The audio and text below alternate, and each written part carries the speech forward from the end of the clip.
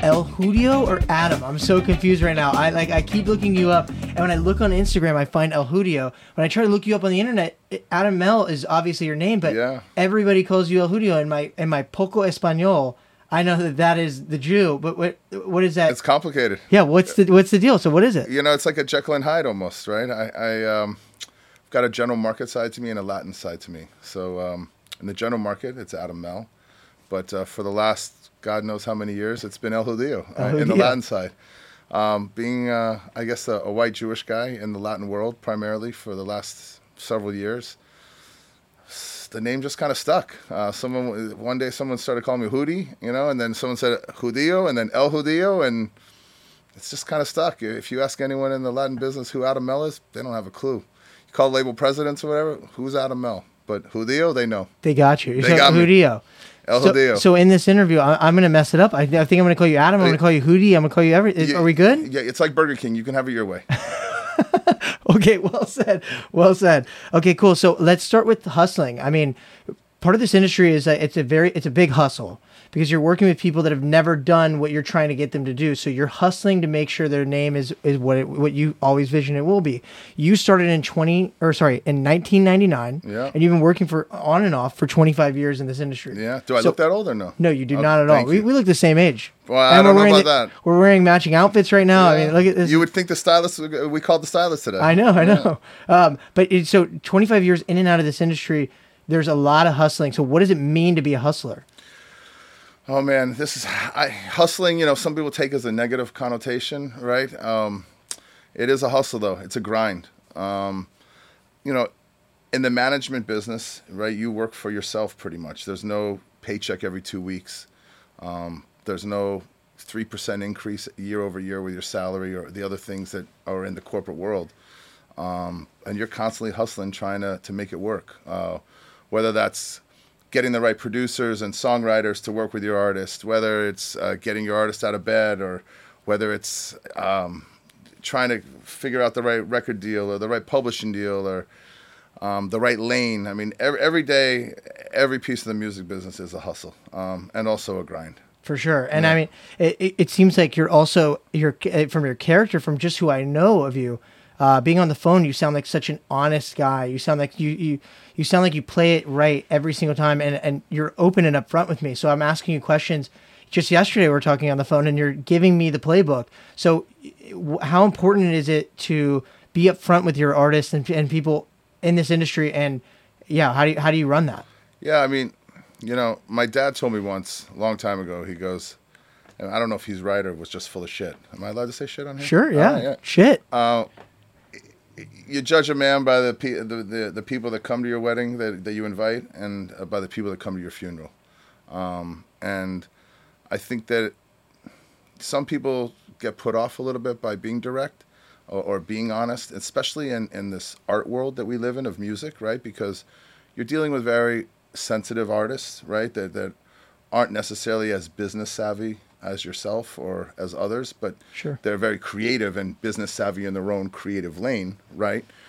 So they bring on people like myself to help manage that business and kind of carry it through. And what I found in this business is if you're not direct and upfront to your artist, it's probably not the best way to be. And also, you can't be afraid of your artist. You have to let them know or him or her, the hard truth sometimes, even if they don't want to hear it. That not only has to do with contracts or business or even the music, which can be a very sensitive and touchy conversation. So I find, and I've kind of led my life this way of just always being very direct and to the point. It also saves time.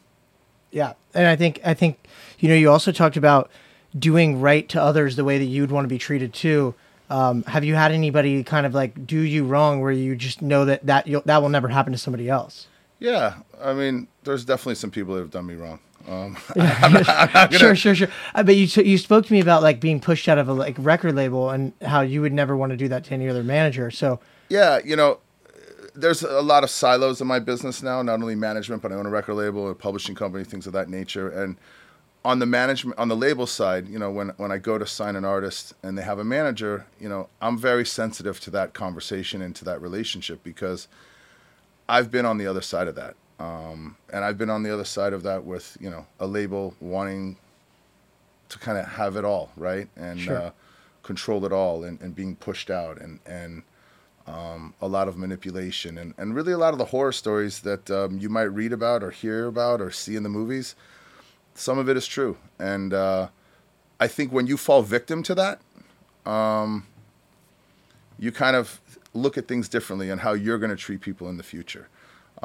There's definitely two sides to that story, right? You know, there's some things I could have done better. There's some things that, you know, in that situation that this label could have done better. But, and, you know, I own my mistakes and et cetera, but it didn't have to go where it went. And I think that one thing I took from that situation, which I think made me a better person and also a better label owner, is that, you know, if an artist is coming with a manager, you know, that's, you know, you got to respect that position. And it's something that, you know, you need to support. Right? Sure. And you know, it's also, from hearing what you're saying, it's also stay in your lane, but it's also find open lanes, which you told me. And I think if I'm going to title any card to, you know, to our interview at all, it's open lanes without a mouth. I mean, finding that open lane, but staying in your lane. So if there's a manager, you're not going to do them wrong by trying to be, you know, butt in and get in that way, right? Is what you're saying? Yeah, it's like, exactly. Stay in your lane, provide some constructive advice. Try to, you know, lead the horse to water. You know, you can't necessarily make that horse drink. Yeah. Right? But, you know, give the tools and support that,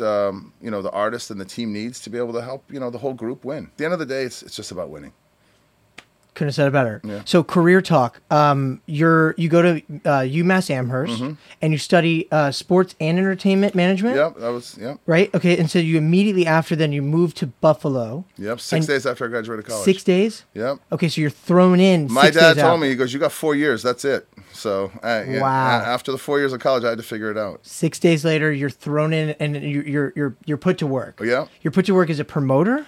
So I went to go work for Feld Entertainment, which is Ringling Brothers, Disney on Ice. Back in the day, they also had Siegfried and Roy, which is no longer there. Ringling Brothers is gone and come back a little, etc. But yeah, so Feld Entertainment is the company, still around today. Yeah. Actually, they moved to Florida a couple years ago from D.C.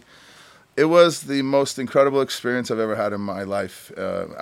Anyone that's listening out there that wants to really learn the fundamentals of marketing and sales, I would highly recommend working for that company, because Feld Entertainment, in my opinion, is one of the best training grounds to learn how to become a promoter and even a manager, right?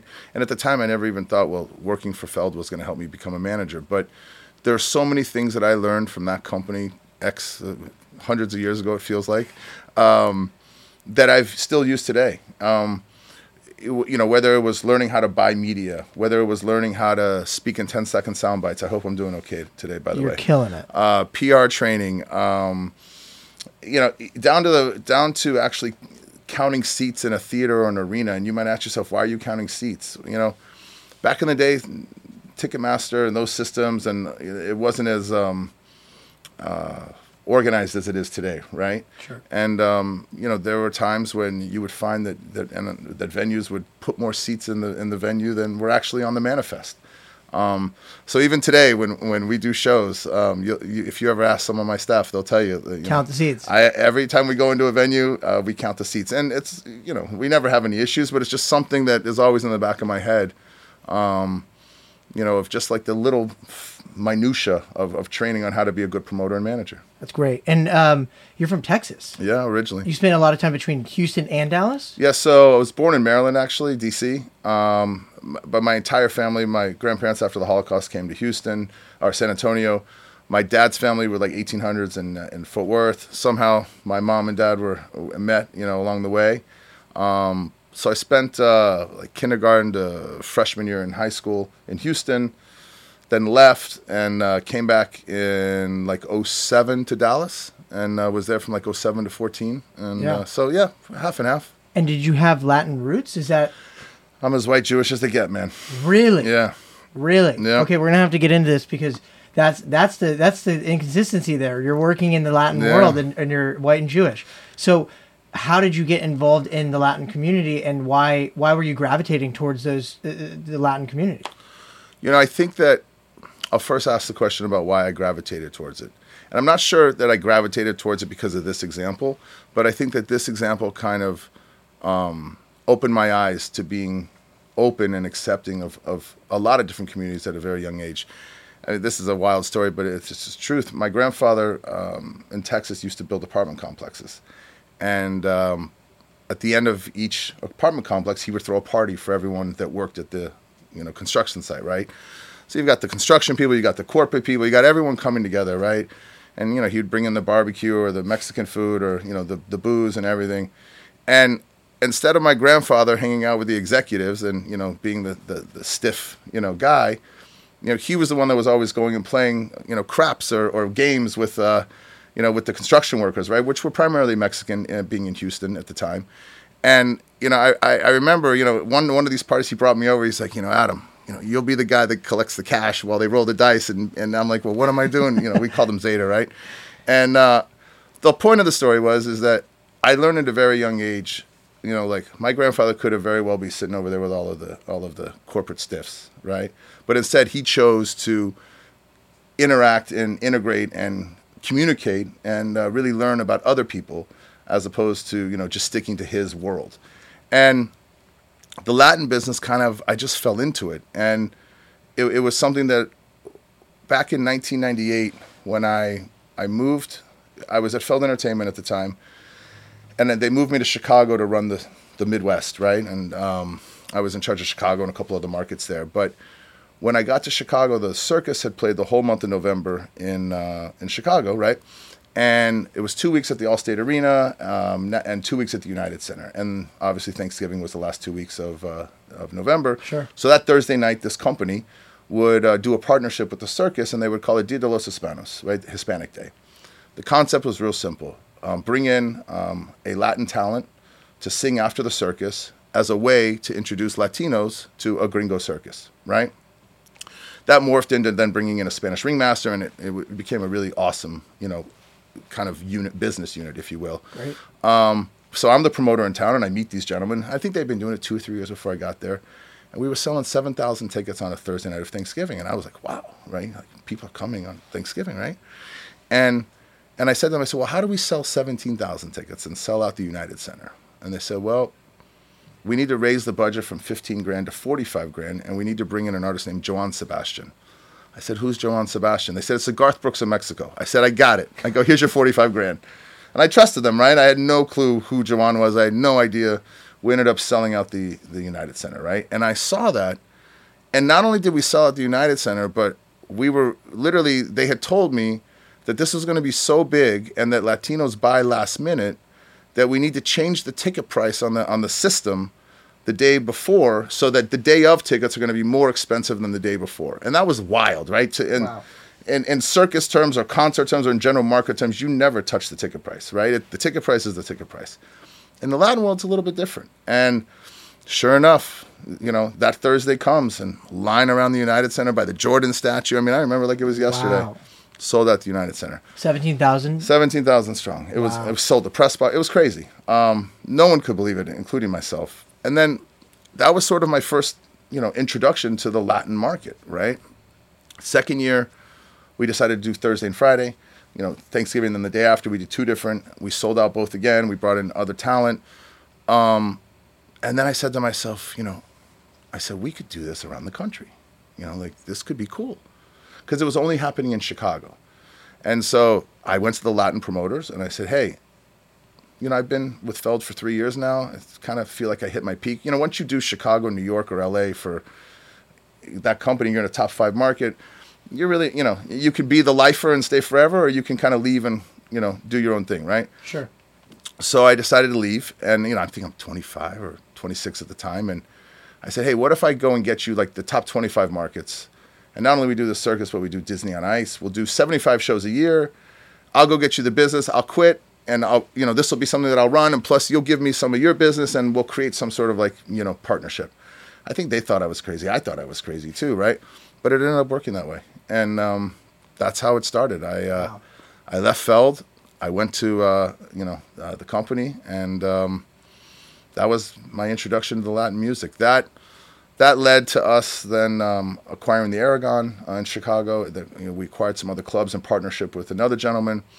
And, we were running regional Mexican shows, hundreds of shows a year, national tours, from Juan Gabriel to Vicente Fernandez to, Moenia to, I'm listing rock and regional Mexican. I mean, it was all genres of music, and it was a crazy experience. Something that I really, really appreciated that I was a part of, and I learned. I still to this day have several friends from those years that I still do business with today. What great beginnings! I mean, it sounds like that was a great staple piece to start your career. How do you, culturally, you're Gringo Judio, right? Yeah. So, I'm a white Jewish guy. I mean, I got no Latin sangre, blood. So cultural differences. How do you do business in the Latin world? Yeah, I mean, look, the first few years, or probably 5 years, it was right. I didn't know Spanish. I'm now much better than I did before, right? I speak pretty good Spanish right now. Yeah. For me, it's solamente pocas palabras en español. When I drink tequila, the Spanish is even better. Even better. No, but look, it's a cultural thing, right? I learned. I'll never forget. We were going to this artist home, to go pitch for a tour. This is back in the days in 2000. And the guy said, and I had this whole deck and everything together, and they said, you don't need to bring the deck. I said, what do you mean? I spent all night on it, PDF. We've talked about this. It was the whole Gringo presentation, right? Gringo presentation. They said, you don't need it. And I said, well, what do you mean? They said, when a Latino person invites you to their house for dinner, the deal's done. Wow. I'm like, okay. That's cool. Just, certain little things that you learn culturally. Has that ever not worked out? Where you've ever been invited and thought maybe that might be something? No, I don't. That's how it works. Yeah, I mean, I look, I'm not. That's not a. It's more of a. Listen, if you're invited the first time, okay, but we knew the art. We had, Sure. But it was more of just. There was already a level of trust, and if a Latino person's going to invite you into their house, there's that level of trust that the deal's going to get done. Let's talk and hang out and talk about everything about business. And then, once the dinner's over and everyone's happy, the lawyers and the managers and the agents will get involved and they chop it and up. Figure it out. Great. So that's great. And I could go on and on about the cultural differences, but it's sometimes Latino. I might be a little bit more aggressive, Sure. and there might be moments that hey, slow down, gringo, but it. After so many years in the business, we all know each other, and Sure. we all know our positives and our negatives. You're a visionary and a creator. You create new, unique ideas. From what I understand, you find underdeveloped projects and you make them great. So how is having a vision and can you talk about open lanes and understanding your open lane, because that's your niche. So how do you find what is available for you to be able to go down that lane? Yeah, so in music, right, it takes the same amount of time to break a club act as it does an arena act. This is my truth or my opinion, right? Opinions are like assholes. Everyone has one. Some smell worse than others, right? So, people might differ, but this is what I feel. And in the music business, you have to have that open lane to become that arena act, right? First and foremost, you need to have hit songs, right? You need to have great, great, great songs. I've learned in the past and got my ass kicked several times by having good songs, right? Especially in the early years and even in the general market when I was trying to break acts there. But if you have hit songs, the next thing you need is an open lane. And what I mean by that, and we can sit here and pontificate about it for days. And what is an open lane? What is an open lane? And are you right? Look, artists, when they go into the studio, right, they have the creative gods, the devils in their head, right? I have the business god in my head, right? So it's the same type of god, right? The same person talking in my head that's in an artist's head. We're just talking about two different things, right? And for me, look at someone like Lady Gaga, right? There's a lot of stories there about how it broke and who was involved, and we don't have to get into all that. But at the end of the day, you could draw the conclusion that why the world was able to accept Lady Gaga was because Madonna was older, and in walks Lady Gaga, right? And here we are, right? You can make the same. You could sit here and talk about Adele, the new Barbra Streisand, right? Oh, yeah. In the Latin world, you could say, which you probably don't know, but Paquita del Barrio, right, was a huge regional Mexican artist. And then Jenny Rivera came and filled that lane. Jenny's dead, but there's you can always... It's the new wave of artists. Correct. And no artist ever wants to sit there and have you compare them to someone else. But if you understand a lane, and you understand a lane of where the fans or where people are able to receive something, right? You have a real shot. And if you can take that objective thinking, right, and apply it to then revenue, right? Because think about it. If you're one person to a household or 6 people to a household or however many people are living in a house, right? No matter if we're in good economic times or bad economic times, there's not enough household income to support fully 2 artists or 3 artists in the same lane. What I mean by that is this. You can stream the 2 or 3 artists in the same lane. You can buy $1.29 iTunes or whatever. I don't think anyone buys iTunes anymore, but you get my point, right?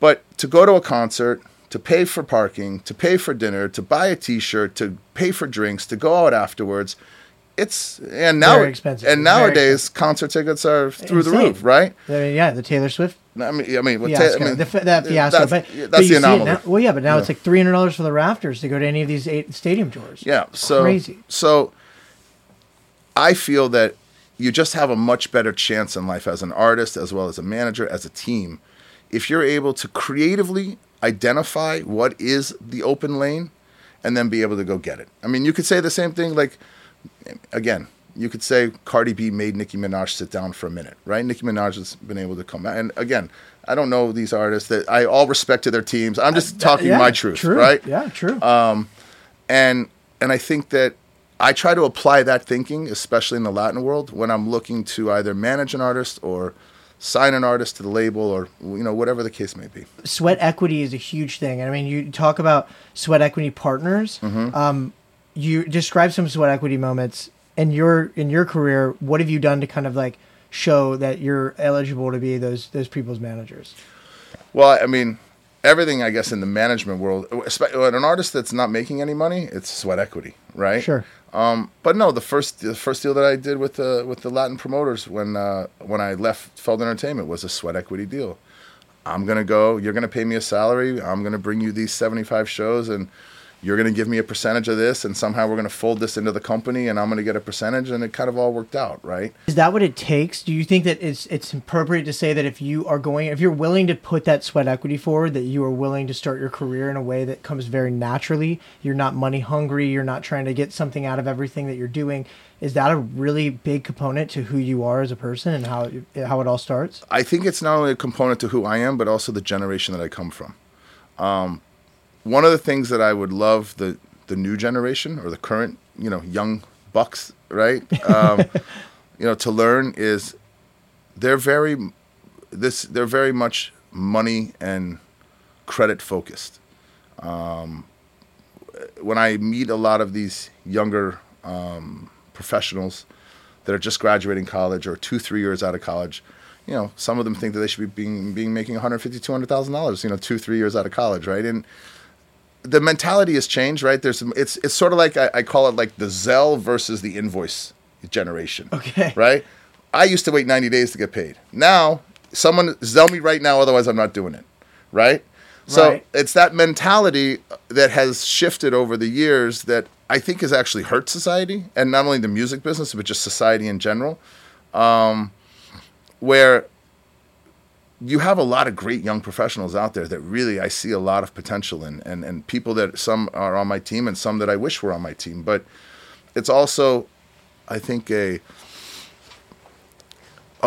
process in which to get them kind of thinking in a mindset that's more long-term as opposed to instant gratification or Zelle, if you will. I love that. Right? I love that comparison. That it makes total sense. It's very visual. Speaking of a story that I heard that I got so many visuals on. Here we go. You talked to the wrong people. I heard that there was like a formula, like there's like a way that you cash out at the end of the night, and the way that you get paid, everyone gets paid if you're, at the settlement at the end of the night. Yeah. But it used to be kind of you get what you get.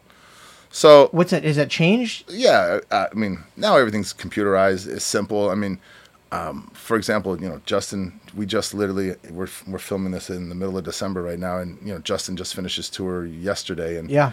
it's all Ticketmaster and Live Nation, and they send you their settlements, and, you don't even sit there and settle. It's changed a tremendous amount than it has 20, 25 years ago. But, back in the day, and I know where you're going with this one. Is it the gun? You got a gun pulled on you. Yeah, sure. I got a gun pulled on me. But, look, I was out on the West Coast. Remember, regional Mexican music, right, is a lot different. And even to this day, regional Mexican music and the way in which it's promoted is a lot different than any other music in the business. And I'll start. I won't bore you with the details, but I'll start here. Like the big promoters, like the Live Nations, the AEGs of the world, they're not even really involved in that business. Sure, if you're the top 3, 4, 5 artists and you play the arenas, great. But that genre of music is really in what they call bailes, dances, right? Or jaripeos, rodeos, or just normal venues, primarily in the barrio, Mexican neighborhood, right? Or primarily Mexican is what this music is. And it's different. There are assigned promoters for each territory. You can't go into those territories unless you are with that promoter. If you go against that promoter who is assigned to that territory will put up a free show against you just to prove the point. I mean, it's even to this day. I mean, I laugh. There's so many funny stories just to see how that genre works. And I mean, everything that I'm saying here is out of love and respect, because that's where I really cut my teeth. And I love the loyalty and the consortium of those promoters and how they work together, and they work together in a very different way. And again, this was a long time ago, but there was an argument over the settlement sheet. There were no numbers. It was all paper tickets, and a guy counting at the door. I put a guy at the door, but my guy was counting something, and then this guy was counting, and we were off by X amount of dollars, and the promoter at the time was like, this no, and I'm the gringo, right? I'm like, no, this is how it's gonna be, no, right, and basically the promoter, the guy, the venue owner, right? He just put a gun out on the table and didn't threaten me or anything like that. I don't want to, but it was basically a sign of, this is how it's going to be, Adam, right? And this is how we're going to settle tonight. We're ending here. Yeah, we're ending where here. It stops. Yeah, and it ended that way real quick. So, but again, that's a great story, and the person that happened with me, even still to this day, I talk to that person. Really? Oh yeah, really? Because it was just a moment. It was just like. And it's like, I couldn't believe that actually happened. He's like, well, I had to teach you, and it worked. It worked. It worked. But those are moments that I think the new generation misses, right? And I wish that. That's the knowledge that's missing. Yeah. And I wish that now there's so many rules and so much HR and there's so many things that have kind of come into this, not only in music, but just in life in general, business in general, right, where you can't really do that anymore, right? But that moment taught me so much about negotiating and talking to people and getting from point A to point B, that you really can't kind of use those examples anymore without getting in a lot of trouble. Yeah, for sure. So let's move into Dallas. Mm-hmm. You worked for the Dallas Mavericks I did. At some point? Yeah. Okay, what year was that? So I started there in September of 2007. Okay. Yeah. I was there for 2 seasons. So long story short, tying back into the circus and Feld Entertainment, my really good friend at the time was senior VP of marketing in the Dallas Mavericks. Great. At the same time that he had called, I was living in Las Vegas at the time. I had some other projects out there, and at the same time, he knew that my mother was sick, who was living in Dallas, had cancer, etc. At the same time, I was actually getting a divorce in Vegas. My mother had come down with cancer 3 months earlier. He called and said, hey, there's a director of marketing position open at the Mavericks, and I think you'd be perfect. I'm like, sure. And that sounds awesome. The rest is history. Yeah. And how was that? How was working in it was Mavs Nation? Honestly, look, I think just like in the Feld days, there's a lot of lifers in sports. I didn't want to be that lifer in sports, but I definitely was excited and really, I think, took advantage of those opportunities and learned. Again, understanding family entertainment, understanding how to tour 18 trucks in Disney on Ice and go from arena to arena, understanding how to count the seats, right? You can understanding how to buy media, all those things that I did from 22 to 25, 26 years old. I was now applying a lot of, not so much the touring, but I was applying a lot of that in terms of the buying in the media, the promotions, things of that nature into this job. Funny enough, I created the first ever Festival de los Mavs, which still to this day is 17, 16 years later, still happening every year.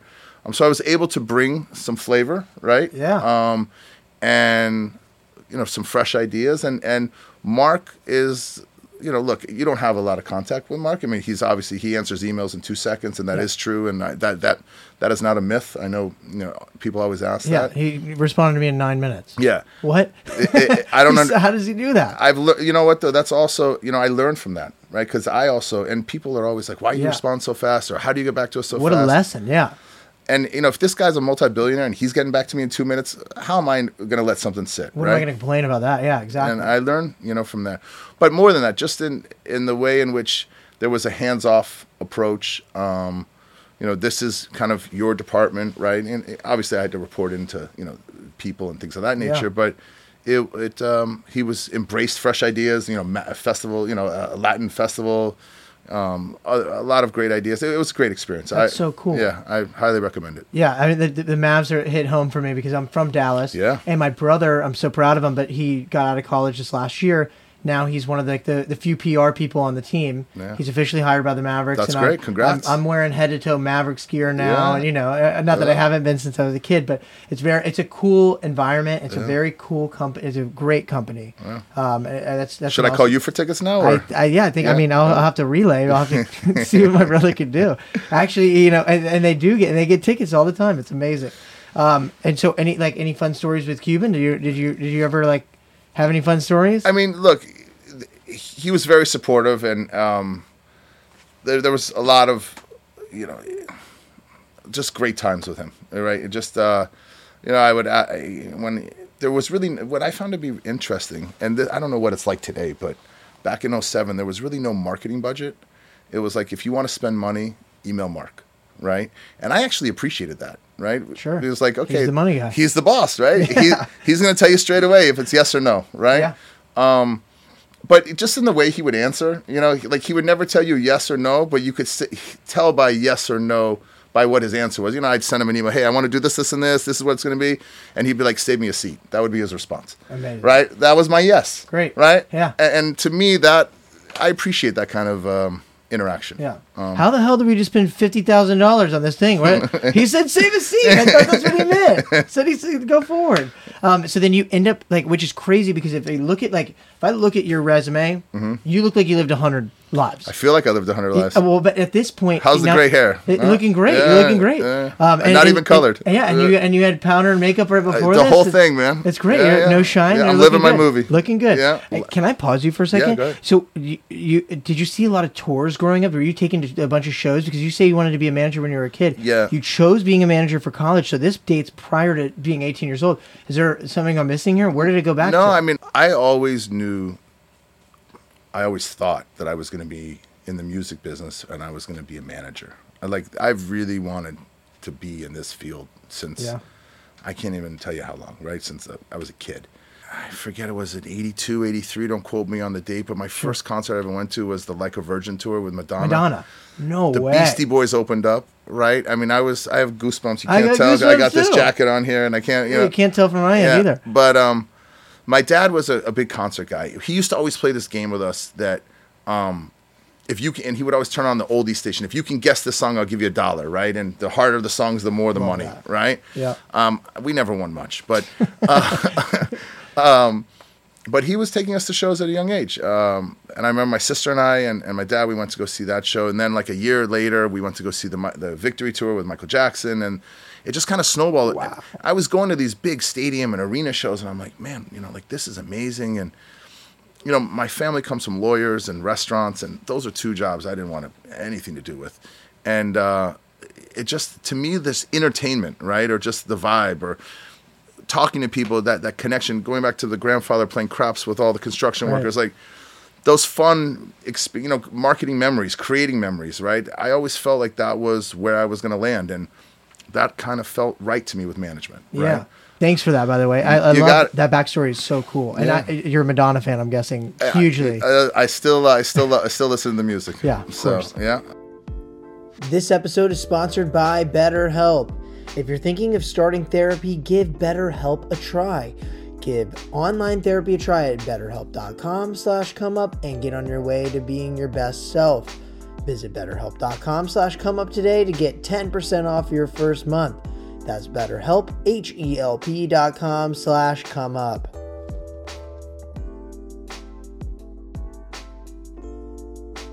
And back to the show.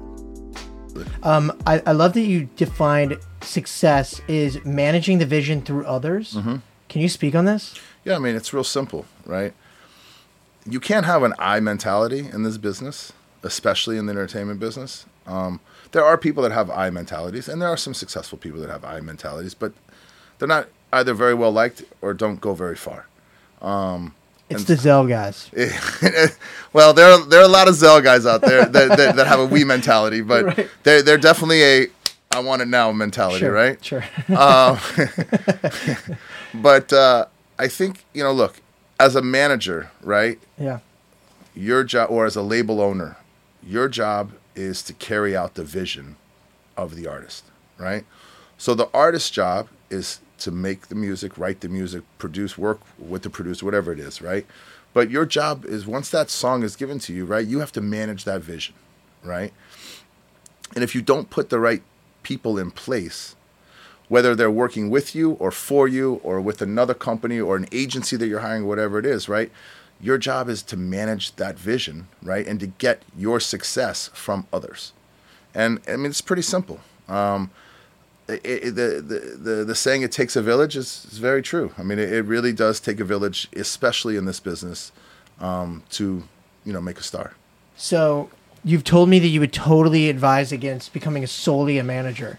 And I find that interesting. Can you give us some insight on what the alternative is? Don't ever become a manager, only a manager. And I mean that tongue in cheek, and I also mean that serious. But right? yeah, you mean that. If you want to be solely a manager, right, later in life, right, or if you get lucky early in life and you have revenue producing artists that are making or generating, millions of dollars, and you're able to take your 10 or 20% or whatever you're making, or, you negotiate with the artist, right? That could be a good life, right? But you don't own anything, right? And yes, there are great success stories of managers and artists starting from the beginning and going to the end, right? And making it in kumbaya, right? But that's really the exception. That's not the rule. Right. And then you could say, and then in manager contracts, you have what they call a sunset clause where you're going to get paid for X amount of years if the artist fires you or things of that nature. Great. But you put all this time and energy into managing an artist, right? And at the end of the day, you don't really own anything, right? Despite what your contract says, because you're really suing an artist or getting into that kind of trouble, it's just a waste of time and a bad look, right? But if you have a record label, right, or you have a publishing company, you actually own the intellectual property, right? So you own the master, right? You own the publishing, the composition, right? Right. As a manager, you own air. You own a relationship. And you hope and pray that relationship is going to be solid, and I feel very fortunate, right? But my advice to anyone that's hasn't made it yet in the music business or is still grinding, right? And if you're running with an artist and you're moving around and you're living the dream, and you might be making a little bit of money, you might be making a lot of money, right? At the end of the day, that dream could you could wake up out of that dream and it could be over, right? And at that point, you have nothing. And so, while I joke, there is some seriousness to it that if you are able to be a manager, that's great.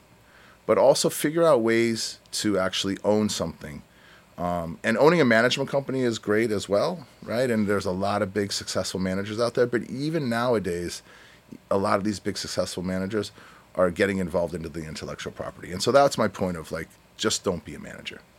So to keep that artist around and have that loyalty, it's also having your foot in every single door so that you're able to provide not only.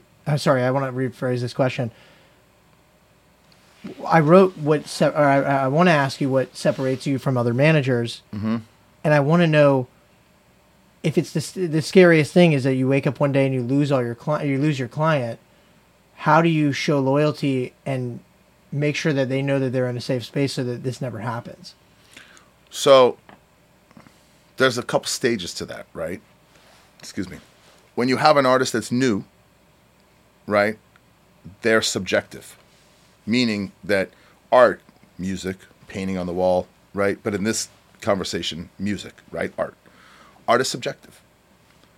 When art becomes objective, right? Meaning money is now being made, fans are going, engaging. That's when everyone goes nuts, right? That's when the label tries to push the manager out. That's when people start chirping in the artist's ear, they're stealing from you or this or that, right? That's when everything and anything can happen at that minute, right? You just got to hope and pray. Right? So to train them correctly or to be in that right moment, you have to be there when everything is subjective. You have to make sure that you're there through all that phase before it becomes objective. Well, you hope that the artist is loyal. You hope that the artist doesn't forget, right? You hope that it works out. Sometimes it does, and more times it's worked out for me than not, right? And like I said, I've had a bad experience once, and I think I needed to have that bad experience to learn. But to answer your question, right, I feel like if you're honest with your artists, they might not necessarily like to hear it, but they'll at least respect you for hearing it, right? For sure. And that's sort of like the road that I've taken. I mean, and there are horror stories that you can read about, or I'm sure that people have heard about, from lawyers giving something here, or agent doing something here, or manager doing something here, or label doing. I mean, there's a million stories out there, right, of crappy business. But I just try to play it straight and hope that the artist sees that and can see through all the bullshit that's out there. That's great. Yeah. Who are your artists? Let's talk about your artists. It's time to talk about your roster. I feel very blessed. Yeah, I'd love to list them. Yeah. So on the there's two different silos, right? There's the management side, and then there's the label side. So on the management side, I have producer DIMELO, who is, I guess you could say, is the Latin DJ Khaled. God did. Yeah. Yeah, God did, and God did with him too. He's a tremendous ball of energy, the biggest heart in the world. Very talented producer, billions of streams on Spotify, has as many sneakers as DJ Khaled, probably as many hits as well, and is one of those loud and proud and warm, fuzzy guys. And so I'm blessed, to be a part of his career.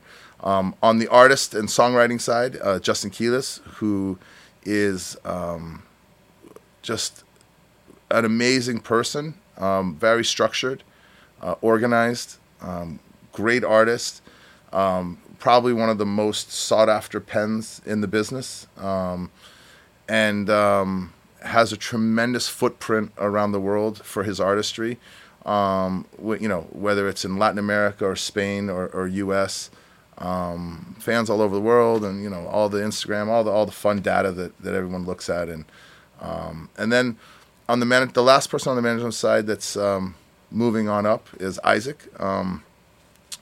That's an artist that I can't tell you how happy I am for him, because he's worked, and I haven't been a part of it for the entire 10 plus years that he's been working.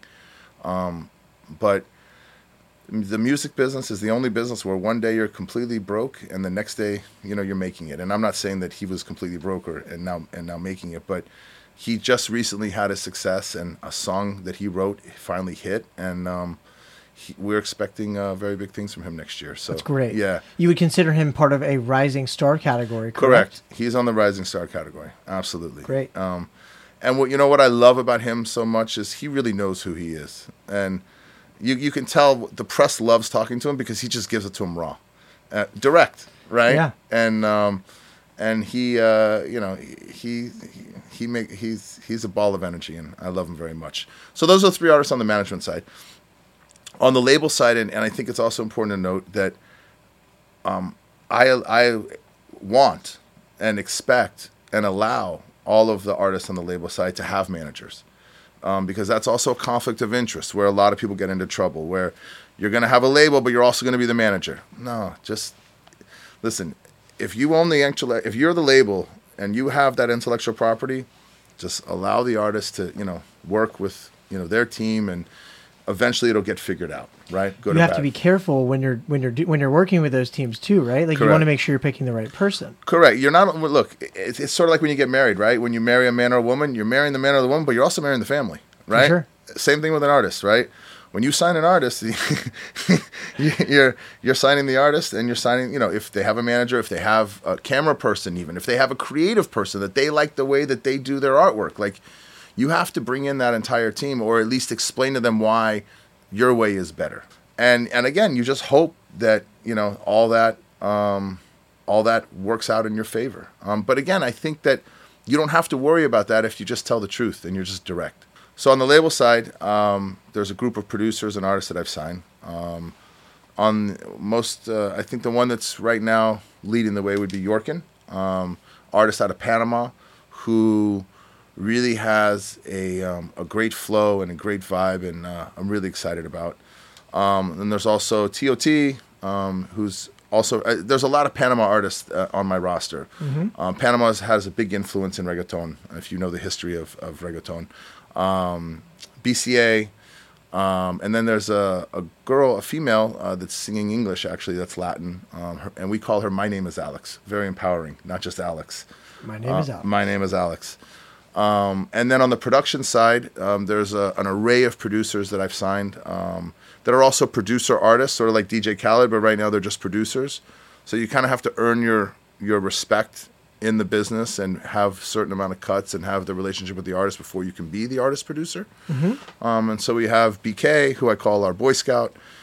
He's the perfect gentleman, married, kids, structured, corporate, like, zero problems, right? Such a gentleman. So he is my Boy Scout. Okay, then we also have PM, who's I call him my nieto, the grandson. He's a 19-year-old. I think he's 19, maybe he's 20 now. 20-year-old, really super talent producer. Sir Boss. I know I'm forgetting a couple people. Azeto is from Peru. Really excited about him, and then JVY Boy from Chile. So there's what I've tried to create is a group of producers that come from different parts of the world, so that we're picking up different sounds from different part of the world, and also really bringing them all together and having them have their ear on the ground, and who's hot in your country, and trying to take them out of there and make them international artists. Amazing. Yeah. So how did you meet? Let's go through a few of them. How did you meet Justin? So going back to before when we were talking about, I got a call in March of 2016 from a friend of mine in Chicago that said, you have to go and meet this guy named Justin QUILES. I said, who's Justin QUILES? And he sent me a song. It was Sierra Quisiera. And I listened to the song, and I listened to the tone in his voice. I'm like, I got to meet this guy. So I had found out that he was signed to Rich Music, and I had called, or I think I saw Rich and Josh. Josh is the son. And I saw them down here in Miami for a Latin Billboard event, because I was working with Universal Latin at the time. I was producing their events and doing a couple other things for them. And I met with Rich and Josh, and that's when I told them. I said, hey, I'm going to come down here and work for free.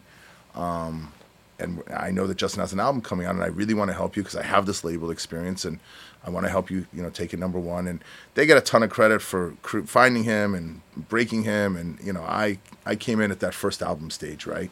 I don't know. He probably, at that time, Justin was maybe a $10, $15, $20,000 a night artist. So he was clearly had started and was on his way. So I met him, and then after that I said, hey, let's figure out a way to work together. And that was kind of like the whole sweat equity thing that we had talked about. And Flo at the time was just a DJ, and he was also signed to Rich Music. He was Justin's DJ. Justin had found him in a club in Tampa a year or so before that and said, hey, I want you to be my DJ. And Flo had no idea how to produce at the time. I mean, this is only 7-8 years ago, right? And out of nowhere, I met both of these guys, and the rest is history. And they're your top guys. Yeah. I mean, it's in the general market, they're definitely, in the Latin market, they, reign supreme. So. And I like that you told me the story. Correct me if I'm wrong. Flo does something that is very similar to DJ Khaled. If I help you, you scratch your back, you scratch my back. So what he does is he basically allows people to come on, like he'll work on an album with somebody, and then in return, they'll help him on his album. So it's... Yeah. So Flo is an interesting... He's an interesting... it's very interesting how he does his business, right? He has to be creative. And I guess this makes sense, right? He has to be creatively inspired to work with you. Time is money, money's time, right? But more importantly than any of that, he's got to like it, right? And so what I like about him is he can't be bought. I mean, people have offered $25,000, $30,000, $40,000, $50,000 for, hey, I have a new artist and I'll give you whatever to get in the room with Flo. No. So his mentality, which, we've had spirited discussions about how to tweak it or whatever, but there is no tweak in that model. He wants to work with who he wants to work with, and he trades him. He trades the tracks. So that's how he puts his music out. And they have a bond. I mean, I'm sure they have a very good relationship, both Justin and Flo. Oh, my God. They lived together for 3-4 years back in the day. They're always in the studio together. Right. Justin writes all the time for Flo, when Flo goes and pitches tracks. Or it is, and I guess I'm just the big brother of the two of them. It's... managing the vision through others, right? And you work with these are such high profile names. So do you work with other high profile names? Like I know Justin's got a song with Daddy Yankee, and he's got a song with Nicky Jam, and Archangel is a friend of Flo's as well too. And they all go so far back. Yeah. So can you speak about being around those teams and how you guys fit in? Yeah, look, I think the only time like I was telling you before, we're here in my good friend Vinny's studio, right? Or our good friend Vinny. Vinny also kind of grew up with us, right? And now he has this beautiful, empire of studios here in Miami. But I don't really get involved much in the creative process with these guys, because how am I going to tell Flo and Justin what the hell to write or produce, right? You got number one artist and songwriter, songwriter, artist, and producer. They're going to listen to me.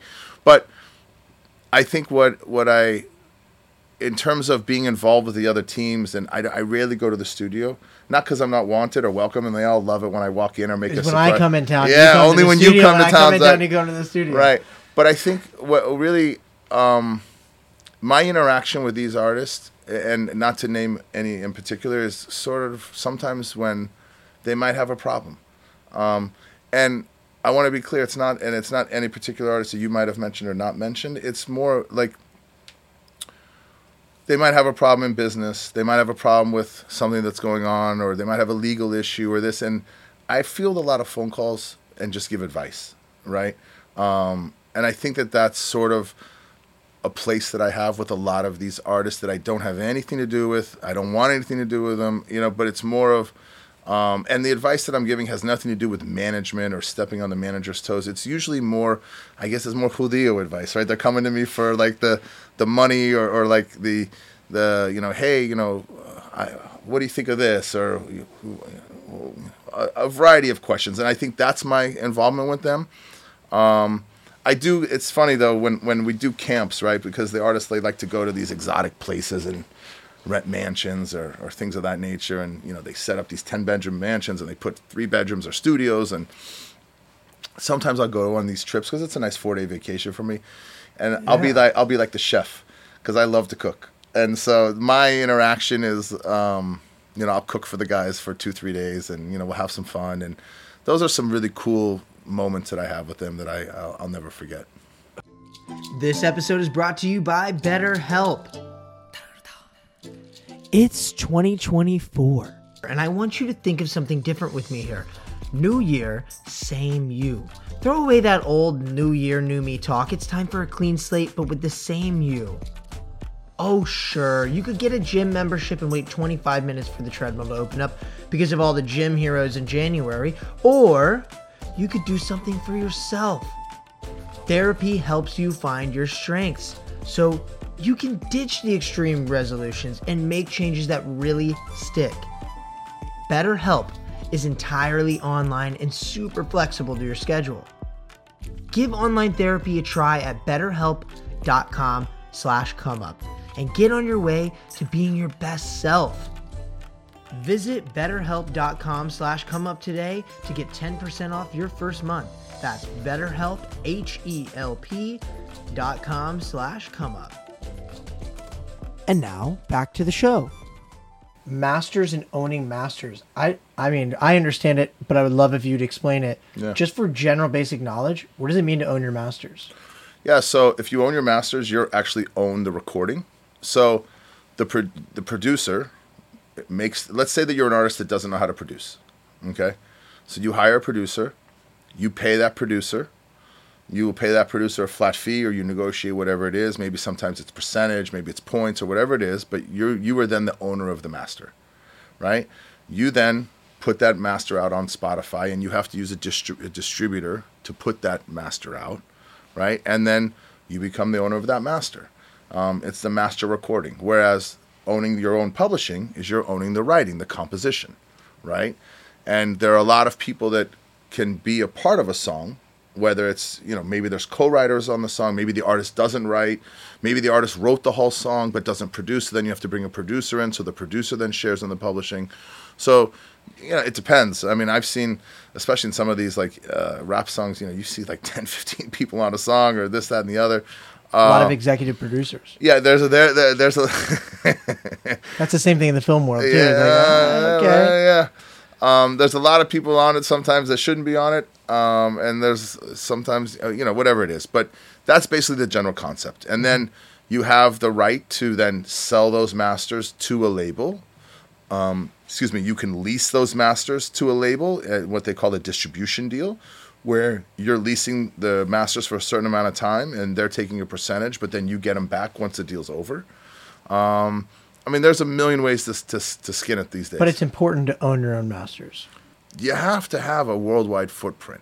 You have to have a worldwide team. It costs millions of dollars to be able to properly take an artist from their bedroom to the arena.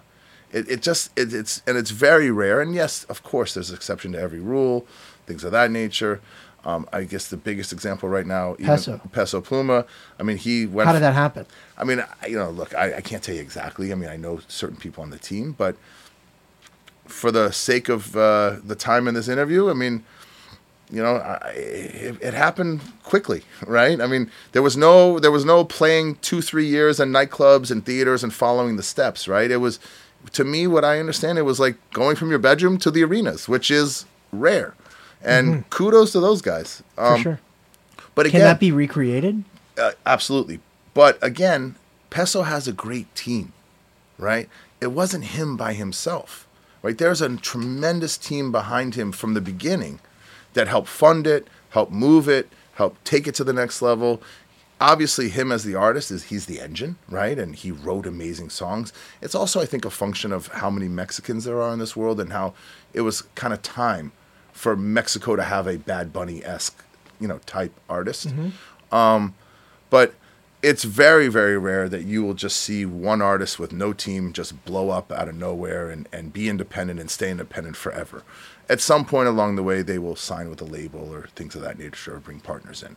Before we get into anything else, I want to talk about the hip-hop and hip-hop symphony project that you did. Sure.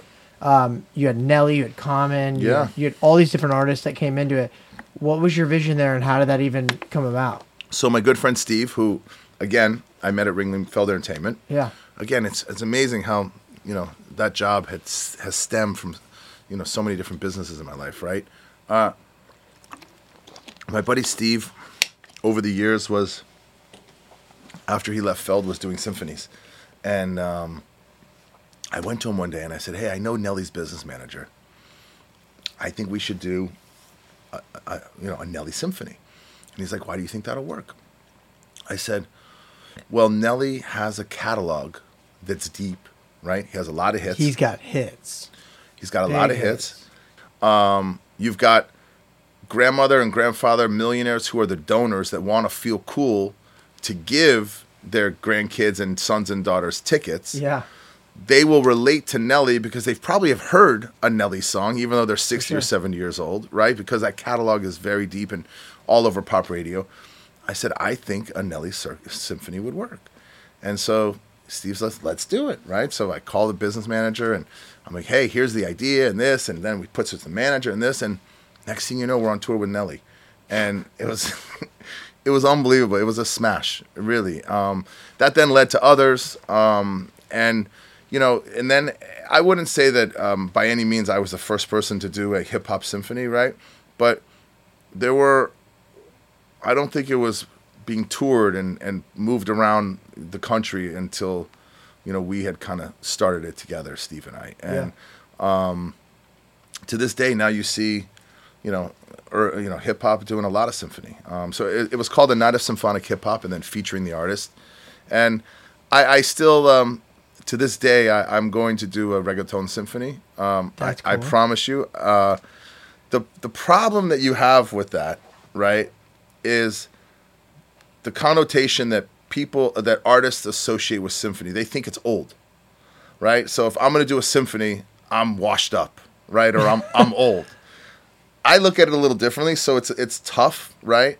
But you will one day we'll sit back. I love the symphony. Yeah, me too. I mean, I love it. I think, and I also think it's if you think about it, right, it's the bones of the music, right? Because you're actually all the instruments. Right. It's all the instruments are there. You actually hear the real bones of the music, and I hope one day that I can convince a reggaeton artist, because I've talked to several big reggaeton artists about doing it, and I'm sure if one of them is watching this, hopefully they'll call me and say, okay, Judio, we're going to do it. So. Please connect to the idea. I want to go to this. I wanted to go ahead and take this moment to, let's get your phone out for a moment. Oh, boy. But let's call somebody, one of your clients. I believe you're going to call in who? Who are we going to call in? We're going to call two today. We're going to call Justin and we're going to call Flo. Great. Oh, here we go. We got him. We got him? The 10th time is the try. Usually he's always playing EA Sports when I talk to him in the morning. All right, Flo. Here's Zach. Hey, Flo. Be nice, all right? How are you guys? Hey, what's going on, Flo? How are you? I'm good. Panama, when it rains, the phones get crazy. I don't know why. The internet. Adam like, come on, dude, pick up. I'm like, I got you, bro. What are you doing in Panama? You live there? Nah, I live in Miami. I came over here to visit my family every year. Amazing. It's always good to spend time with family. Well, I'm turning you up in the studio every year. Amazing. Well, hey, I want to talk to you about Adam for a minute, or El Judio. Do you ever call him Adam? Never. I actually call him Adam all the time. Only when he's angry. When you're angry. When I'm angry, I call him all the time that I'm angry. Okay. Now we got a new different thing. We read the 50% book the other day. One of them, I forgot what it's called. I think Hustle Harder, and now I call him Fifth. That's great. And he calls me Tony Ayo. Tony Ayo. Hey, so how long have you guys known each other? 2016, 15, yeah, something like. 15, 8 years. And there. How important has he been in your life? Man, now listen, and I don't talk about anybody just because you're in an interview. I always keep it real with you guys and anybody that I do the interview with. He actually changed my life, and I changed his. And we met, and he wanted me to be what I'm doing now. And I'm like, he was like, produce, Flo, you gotta produce. I was like, bro, I'm not ready for it. When it comes time for it, I will do it. But then whenever it's time for it, I went and looked for him. And here we are. Wow. And he calls you the DJ Khaled of Latin music. Do you get that often or no? I do get that often for the collaborations that I do on the Latin market. Yeah, I love how you handle business. I think that's so cool that you do the, a trade. I mean, if you're going to work with me, I'm going to work with you too, and we're going to work together, and we're going to make something happen. I like That's what that. the business is about. Everything is about you and the next person always getting right. You got to create a bond first before you work. You know what I mean? It's always important for me to create a bond before you work because it's different and it feels different. Yeah. And what's okay? So what is El Judio done for you that has it just changed your career? Anything specific? Any fun moments that you guys have had together? Talk to me. Just start laying it on me. Manage my financials. Okay, that's a good thing. That's a good thing. At least he's honest. Actually, I'm gonna share a good moment. I called him one time. I was like, "Why are we so low on money? Why we have this? Where this 200,000 went from this account?" And he was like, "Flo," he was mad actually. He was like, "Flo, I actually bought a property without your permission, so you don't spend the money." What? Yeah. Well, he knew. That's a little. He knew. Wait, I love that. No, that's amazing. And he didn't like the idea, but you signed off on the house at least. Yeah, he signed off on it. But I'm like I didn't agree with the idea. That's what it was. I'm like a wife with Flo, right? So like when the husband makes the money, the wife makes sure that it's preserved. I'm that role with Flo. I see you work with a lot of different people. You collaborate a lot. Has he helped you with many collaborations? Big collaboration. He has helped me a lot with also the relationships on the other side of helps me a lot with in the hip hop market. Also helped me a lot to manage my time, become a better person all overall, and manage how I have to do my business, which becomes a lot helpful because not all managers do that. You know what? They only care about one side of the artist, and he actually takes care of you as a friend, not as only a manager. He tells it to me straight.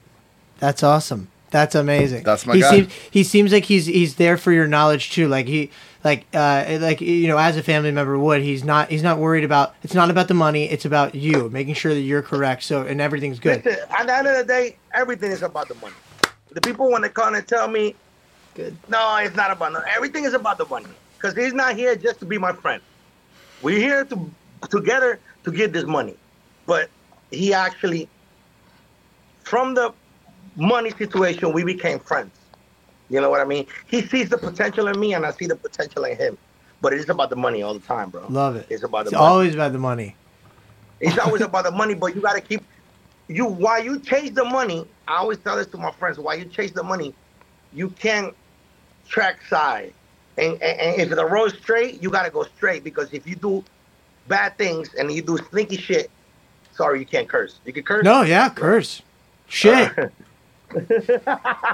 If you do sneaky shit, and while you get into the money, then it becomes a bad relationship. So you can be to the money, but always keep the 100 with your partner. Bro, so you work a lot of late nights. As also, like, is he around for some of those nights when you need him? Like, you work pretty late, I'm guessing, right?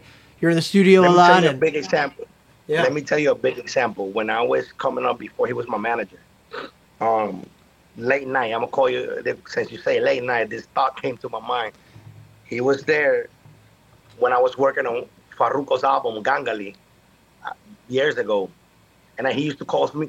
I didn't have no money. I was in Miami hustling, trying to get to the money. But I was working on big things already, but the checks haven't came in. It takes a while. He used to call me the Ubers. I used to wake him up at 7 a.m. after I got out of the session to call me the Uber back home because my car didn't work. True story. Wow. True story. That's amazing. Okay, I want to ask the last question. Just anything specific that we haven't mentioned. I want to talk about him specifically. So what, any amazing fun stories and great times that you guys have had? Anything you want to say to him? I mean, it's an open obituary right here. Man, before he was married, basically. We used to go there 11, and we used to have fun, man. I can't say it all, but me and him and our friends, we went over there and had a lot of fun, man. A lot of fun in 11. those are one of those times that you just go and you have fun and you forget about work. We still go to 11. I love 11. I just look at the menu and I'm on a diet. All right, that's different. But that means I can't eat alone. So Yo, hey, thank you so much for talking about us today. I really appreciate it. You got the greatest guy in your corner, and it's so cool to hear it from you.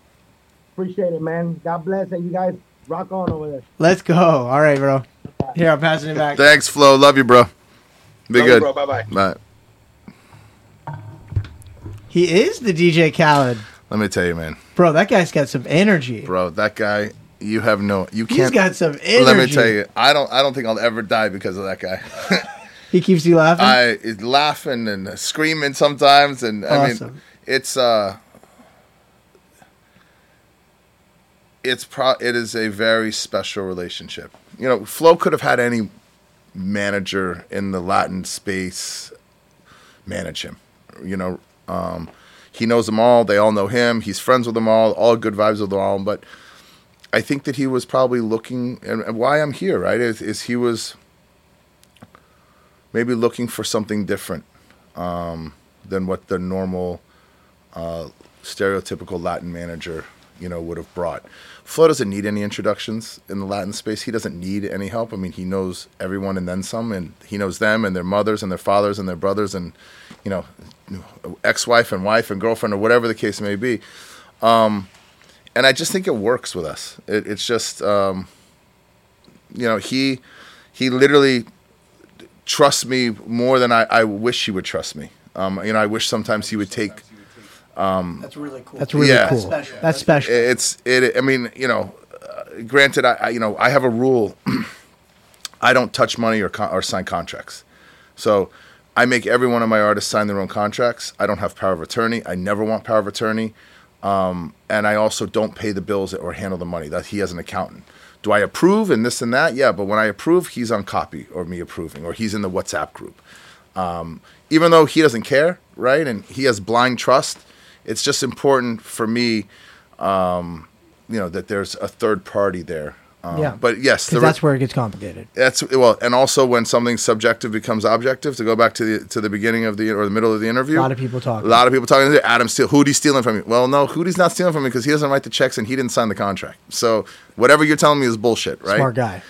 So I don't want to be in that world. But yes, it is a very special and unique relationship. And I do speak with other managers, whether it's Latino or hip hop or general market managers, and I find that our relationship is one that not a lot of managers have with their artists. And I cherish that and value it, and I will never take that for granted. Amazing. Yeah.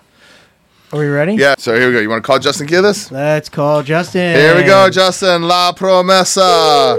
That's his nickname, The La Promise. Promesa? Mm-hmm. Let's see what kind of shit he's going to talk. Yeah, he's going to talk some shit. Hello. Hello, Justin. Say hello to Zach. Mr. La Promesa, hello.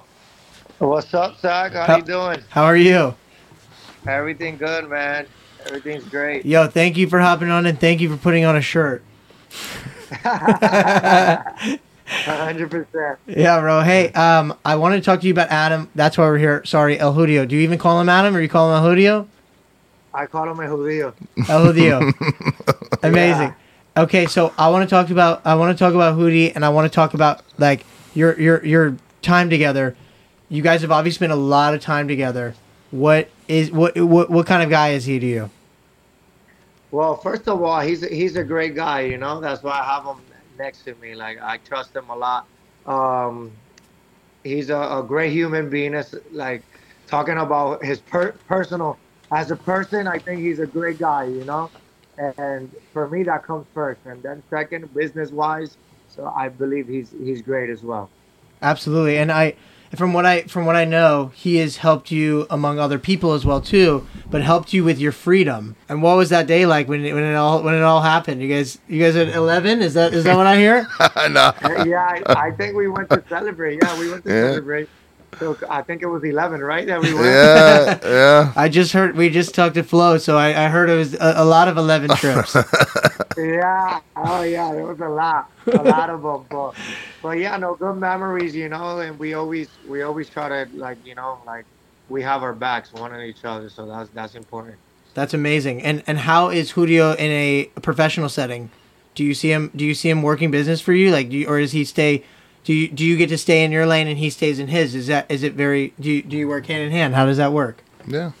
Well, it depends. Yeah, like I'll let him do his thing, because and then he'll ask me for advice, or I ask him for advice, and then we'll go from here. We'll feed from each other. Like, what are we feeling? Like, oh, I call him and I feel this and this and this. Okay, so how are we gonna work towards that? And then we'll go make it happen. We'll start working. Like, there's a lot of communication. We talk about, so it's important to me and him be on the same page all the time. For sure. And what about favorite memories? Let's talk about favorite memories. Oof. You can go hard on them. Favorite memories. On Sundays we go to the beach and we just relax and talk and have like a great time. Justin likes to bring out the little boombox and start doing salsa on the beach. Is that right? I think I was the first one that brought Judio out to the beach. I was like, yo, I got a spot that I go on Sundays. And I took him, and from there on, he loves it. He goes more than me. Amazing. That's true. So Sundays are a good day to reset and get you guys like just back in friendly order. Yeah, I think Sundays are good for us. When we spend like Sundays together, like because we work a lot. So it's also like you need to build on the personal relationship on Sundays. I feel like it helps a lot. You work a lot with a lot of very big. I mean, Daddy Yankee, Nicky Jam. You work with everybody, bro. You work with everyone, and you just got off tour. Congratulations! But when you work with all these people, how important is it to have Judio on your side, and does he work the room and the sides that you're not out? How's that work? Well, yeah, because Judio takes care of the business, like the percentage and everything. So it's important because I don't want to be fighting over percentage. So I send the bulldog over there. It's true. I go fight for the percentage on the publishing. Because I feel like we deserve this because what I wrote. So now you go, and I did my part. Now you go and do your part. So he does his part. That's how we keep it. Yeah, that's how we do it. What about just this is the last question, but just something that we haven't really talked about. Any fun stories that you want to share about having such a great manager? I mean, that's what this podcast is all about. So management. Well, we have a lot of great memories. A thing that we do as well when we travel is like I'll pick a restaurant a day, he'll pick a restaurant the next day, and whoever mess up has to pay for dinner. That's true. Justin and the food is bad, you pay for the whole thing. So make sure you pick a great spot, So That's true. We do that a lot. So I feel like that's something cool that we have going on every time we travel. Amazing. Justin, he'll find a restaurant on. He usually goes to like the TikTok to find all the different trends, and I'll find something, and he's like, yo, you better not mess this one up, Hootie. I'm like, all right. We only got one night in town. Don't mess this dinner up. Awesome. You know what? Actually, I do have one more. So I just ran a marathon for the first time, and it was 26 miles. I've never done anything over 20, but having my family there, having my friends there, made me feel something. It made me feel. I'm even feeling it right now. It made me feel emotional. When you're performing, when you're on stage, and you look back and you see Hootie there, and you see everybody's there, does it give you another sense of pride to have him with you on that stage or to be there at those performances? Yeah, of course. I feel like every artist, I think, feels great when the team is there supporting and you see them and they having fun, not boring. They're not bored. Like, he's dancing and they're like jumping and having fun. I'll see them from my side eye. I can see them like having fun, and that makes me happy when they're having fun. That's the best. That means I'm doing a good job. Awesome. Well, yo, I really appreciate it. This has been more than enough. We thank you for jumping on, and it's so cool and nice to meet you. And you seem like you got you got a great team. Yeah, no, nice to meet you. Likewise, and yeah, keep it going with el Judio. Thanks, Justin. Gracias, hermano. You're welcome, Julio. Ciao, Nice bro. to see you. Be good, bye. Love you. Bye-bye. Love you too. Bye bye. That was awesome. Yeah. And I mean, I think my last question there was something that made me feel something. What do you feel when you're on stage with them? Well, it's funny. I have a rule. I never stand on stage. You don't? No. I think it's disrespectful to the artist to stand on stage. Really? And a lot of, just call me traditionalist or whatever it is, but a lot of people in reggaeton and a lot of people in rap, they like to have their own movie, Literally. right? If you notice on my Instagram, I don't post any photos. I post stories or this, that, and the other. I follow very few people. I follow my artist and my family. I even told my girlfriend I'm not following her until we get married. True story. But I usually watch the show from the sound booth, soundboard, or I'll also go to different parts of the venue and just hear what other people are saying or watch what they're doing, because to me, that's my job. I know that Justin is going to kill the show. I've seen it hundreds of times. I know that the team, sound, lights, road manager, everyone, I know that they're going to kill their job, right? Managing the vision through others, right? The most important thing for me is, how am I going to learn by going to a Justin show? It's by watching the fans or listening to the fans, or also doing some cool things for the fans. Like Justin's very loves kids, right? He's always had it, really a soft place for children. Pulls up kids on the stage? Well, he doesn't pull kids up on the stage, but what I know though is that if I bring a mother and a daughter or a son backstage, or father, I know he's going to react, and I don't even need his permission, right? I know he's going to react so positively to that. So it's not often, but I'll sometimes see in the crowd, and I don't go to every show, but I'll sometimes see in the crowd a 5-year-old or 8-year-old, and I'll go up to him and say, "Listen, I'm Justin's manager. Nice to meet you. I have the pass, so they believe me, right? I'm like, listen, please meet me in this corner after the show, and I'm going to bring you backstage, and you should just, again, I have the goosebumps I got again. goosebumps too. But it's, to me, that's what I think is special and about giving back, right? But yeah, I'm learning about Justin's fans and what they're engaging in when I'm out in the crowd. Standing on the stage does nothing for me, and quite honestly, it doesn't do anything for Justin. And he just said so many things, so I don't know the takeaways here, but when he was referring to, just so he doesn't look bad, right? When he looks to the stage, yeah, I mean there are people there, and yeah, I mean he does sometimes he'll see me out on the soundboard or whatever, and I know he'll give me a signal, but by and large, I'm usually moving around and connecting with has he ever called you out on stage? Has he ever been like, no, my manager's out there right now? And you know what? And I'll tell you, there are some managers like that in the business, not only in reggaeton, but just in the business. Yeah. And again, this is my second interview I've only given in my life. I'm very much like, there's only one artist on the team. It's Justin, right? I don't need to have my social media or my movie. That doesn't mean anything to me. I win. I know when I walk in the room and people know why I'm there, and there's, we're having a business meeting. That's my movie. I don't need the world to see that. I'm very secure in who I am. And I also think that that's something that's important, because there are a lot of managers out there and a lot of agents and a lot of team, and not good. It's their world, their business. I just choose not to do that. So it's sort of kind of what makes me me. Okay, I want to get into advice. We do this at the end of every single episode. Yep.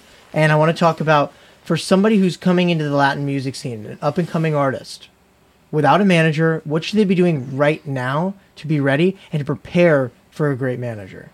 My advice isn't just for Latin, right? This is advice just in general if you're an artist, because it doesn't matter the language. First, if you want to find a manager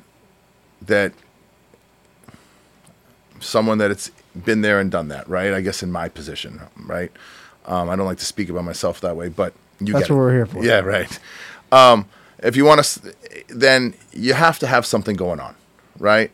It's like stages, right? If you want to have, a manager that's like myself, that's focused on artists that are doing really well and really big things, I don't necessarily have the time to put into someone that doesn't have a buzz or doesn't have anything really going on. So the first thing I would recommend is you have to create community, right?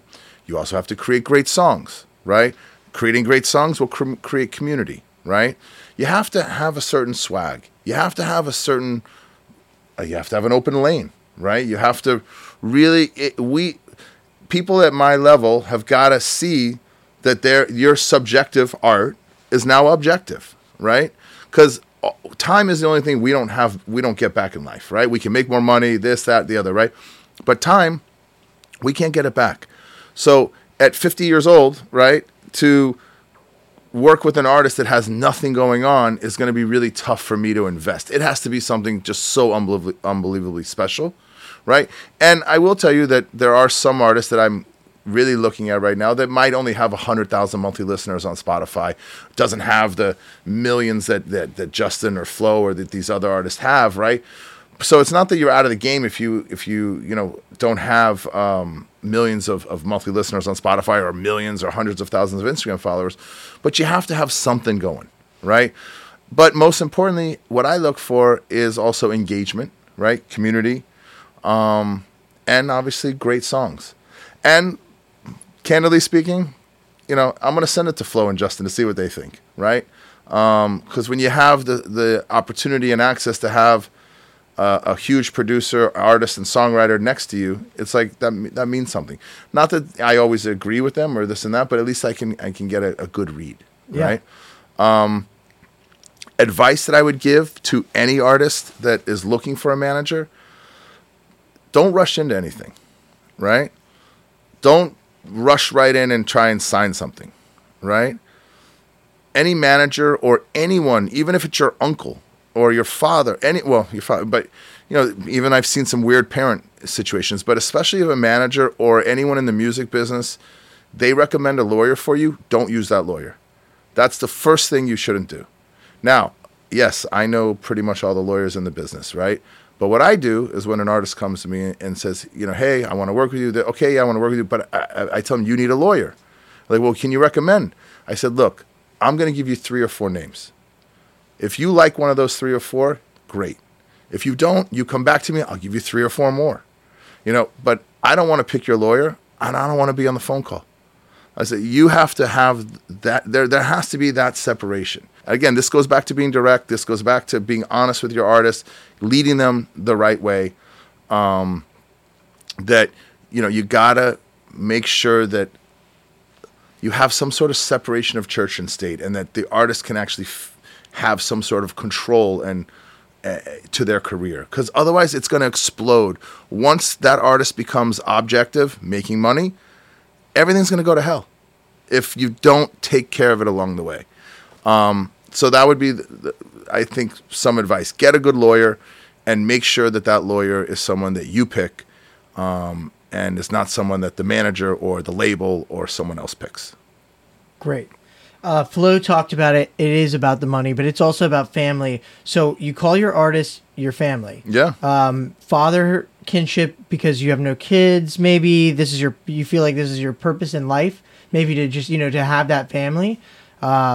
So any advice on building your family for somebody who's just starting out as a manager or an artist? So I think in terms of building the family, right, in terms of starting out as a manager, you have to understand the investment of your time versus what you're going to get out of it, right? What Flo talked about it's about the money. He likes to, joke and this and that, but yeah, of course, you want to monetize. You have to live, right? And I think that when you're starting to build your family, be careful about just jumping in as a manager with an artist that has nothing going on, right? Even if you're the homie and you've been around that person and this, but you have to really see objective things happen. And with my first 2 artists, I've had great success in the Latin world. I've had some good success in the English-speaking rock world, and I've had what I thought was good success in the pop world. But I was spinning my wheels, right? I thought that I was investing a lot of time in trying to build that family, but I felt like I was out hustling the artist respectfully, right? And, normally managers make 20%, artists 80, right? So there's that 80-20 rule, right? Well, if the artist is making 80% of the money, right, they should be out hustling the manager, right? And that's why I think Flo and I and Justin work, right? Because we challenge each other to out hustle each other, right? Yeah. But when I was building the family early on, back in 2007, right, I was building the family with people that I was out hustling. But yet I was so stuck on my own hamster wheel and trying to build that community and that artist that, looking back on it, as much as I love them, it was never going to work because I wanted it more than them, right? And even though there was a little bit of money coming in, it wasn't enough to sustain it. I was putting money in and putting money in and putting money in, right? To the point where you almost it's like a nightmare, right? You're living in this nightmare. But always make sure that if you're going to spend time, that you actually see forward progress, right? And that you also have the artist to make sure that artist is out hustling. Sure, is the artist not going to wake up? Are you going to have to call him 20 times or this? Yeah, I mean, that's just normal, right? But putting in the work, right? Making sure that the songs are right. Making sure that nowadays, 17 years ago, not so much, but nowadays the social media, they're engaged. I don't know how to do social media. Well, figure it out, right? Yeah, if you don't know how to do that, I can't help you. Every artist will tell you, I hate social media, right? You got to figure it out, right? Yeah. You have to sell your movie somehow, right? When you have failures with artists, you can see the red flags much faster on how to get there that much faster, right? True, yeah. And that's I think, some advice to young managers who want to become a manager. And I think the other thing that's really important for young managers in the business is, if you want to become a manager, go take 2 or 3 or 4 other jobs besides being a manager first.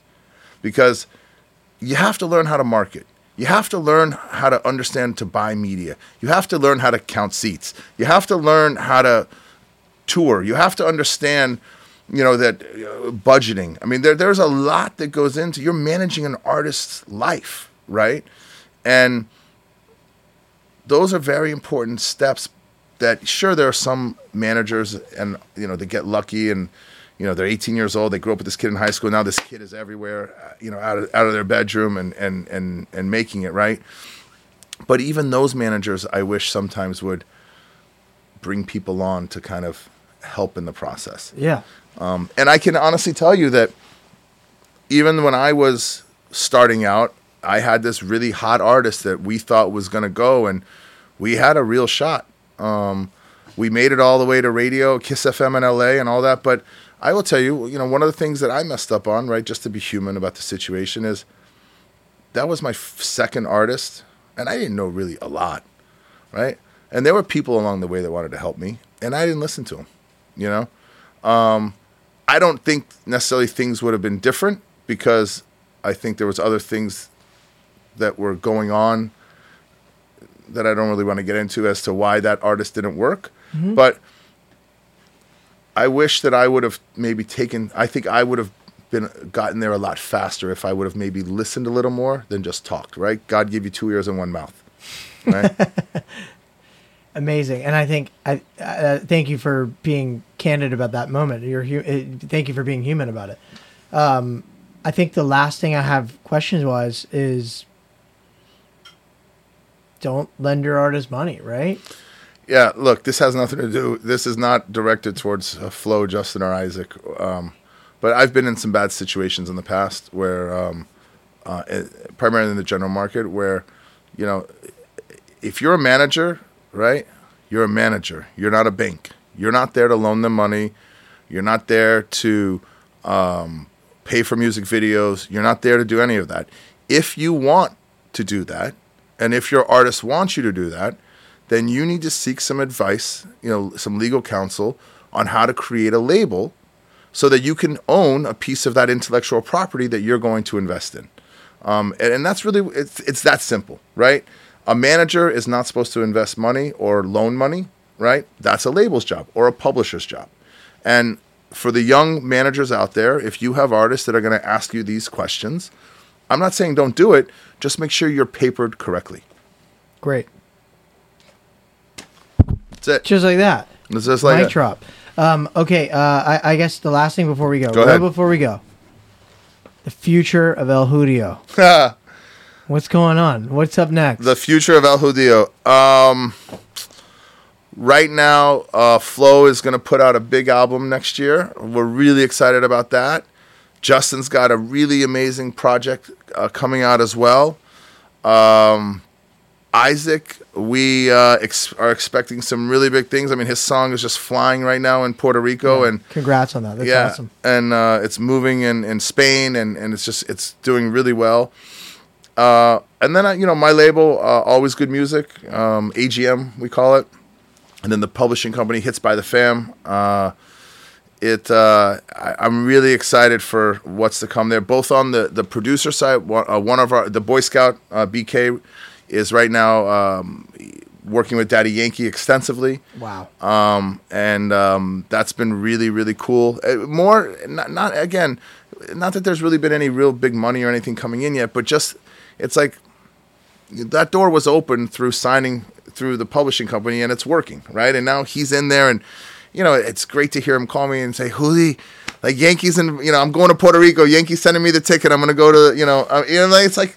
Imagine, right? Yeah, like living the dream. Imagine living the dream, right?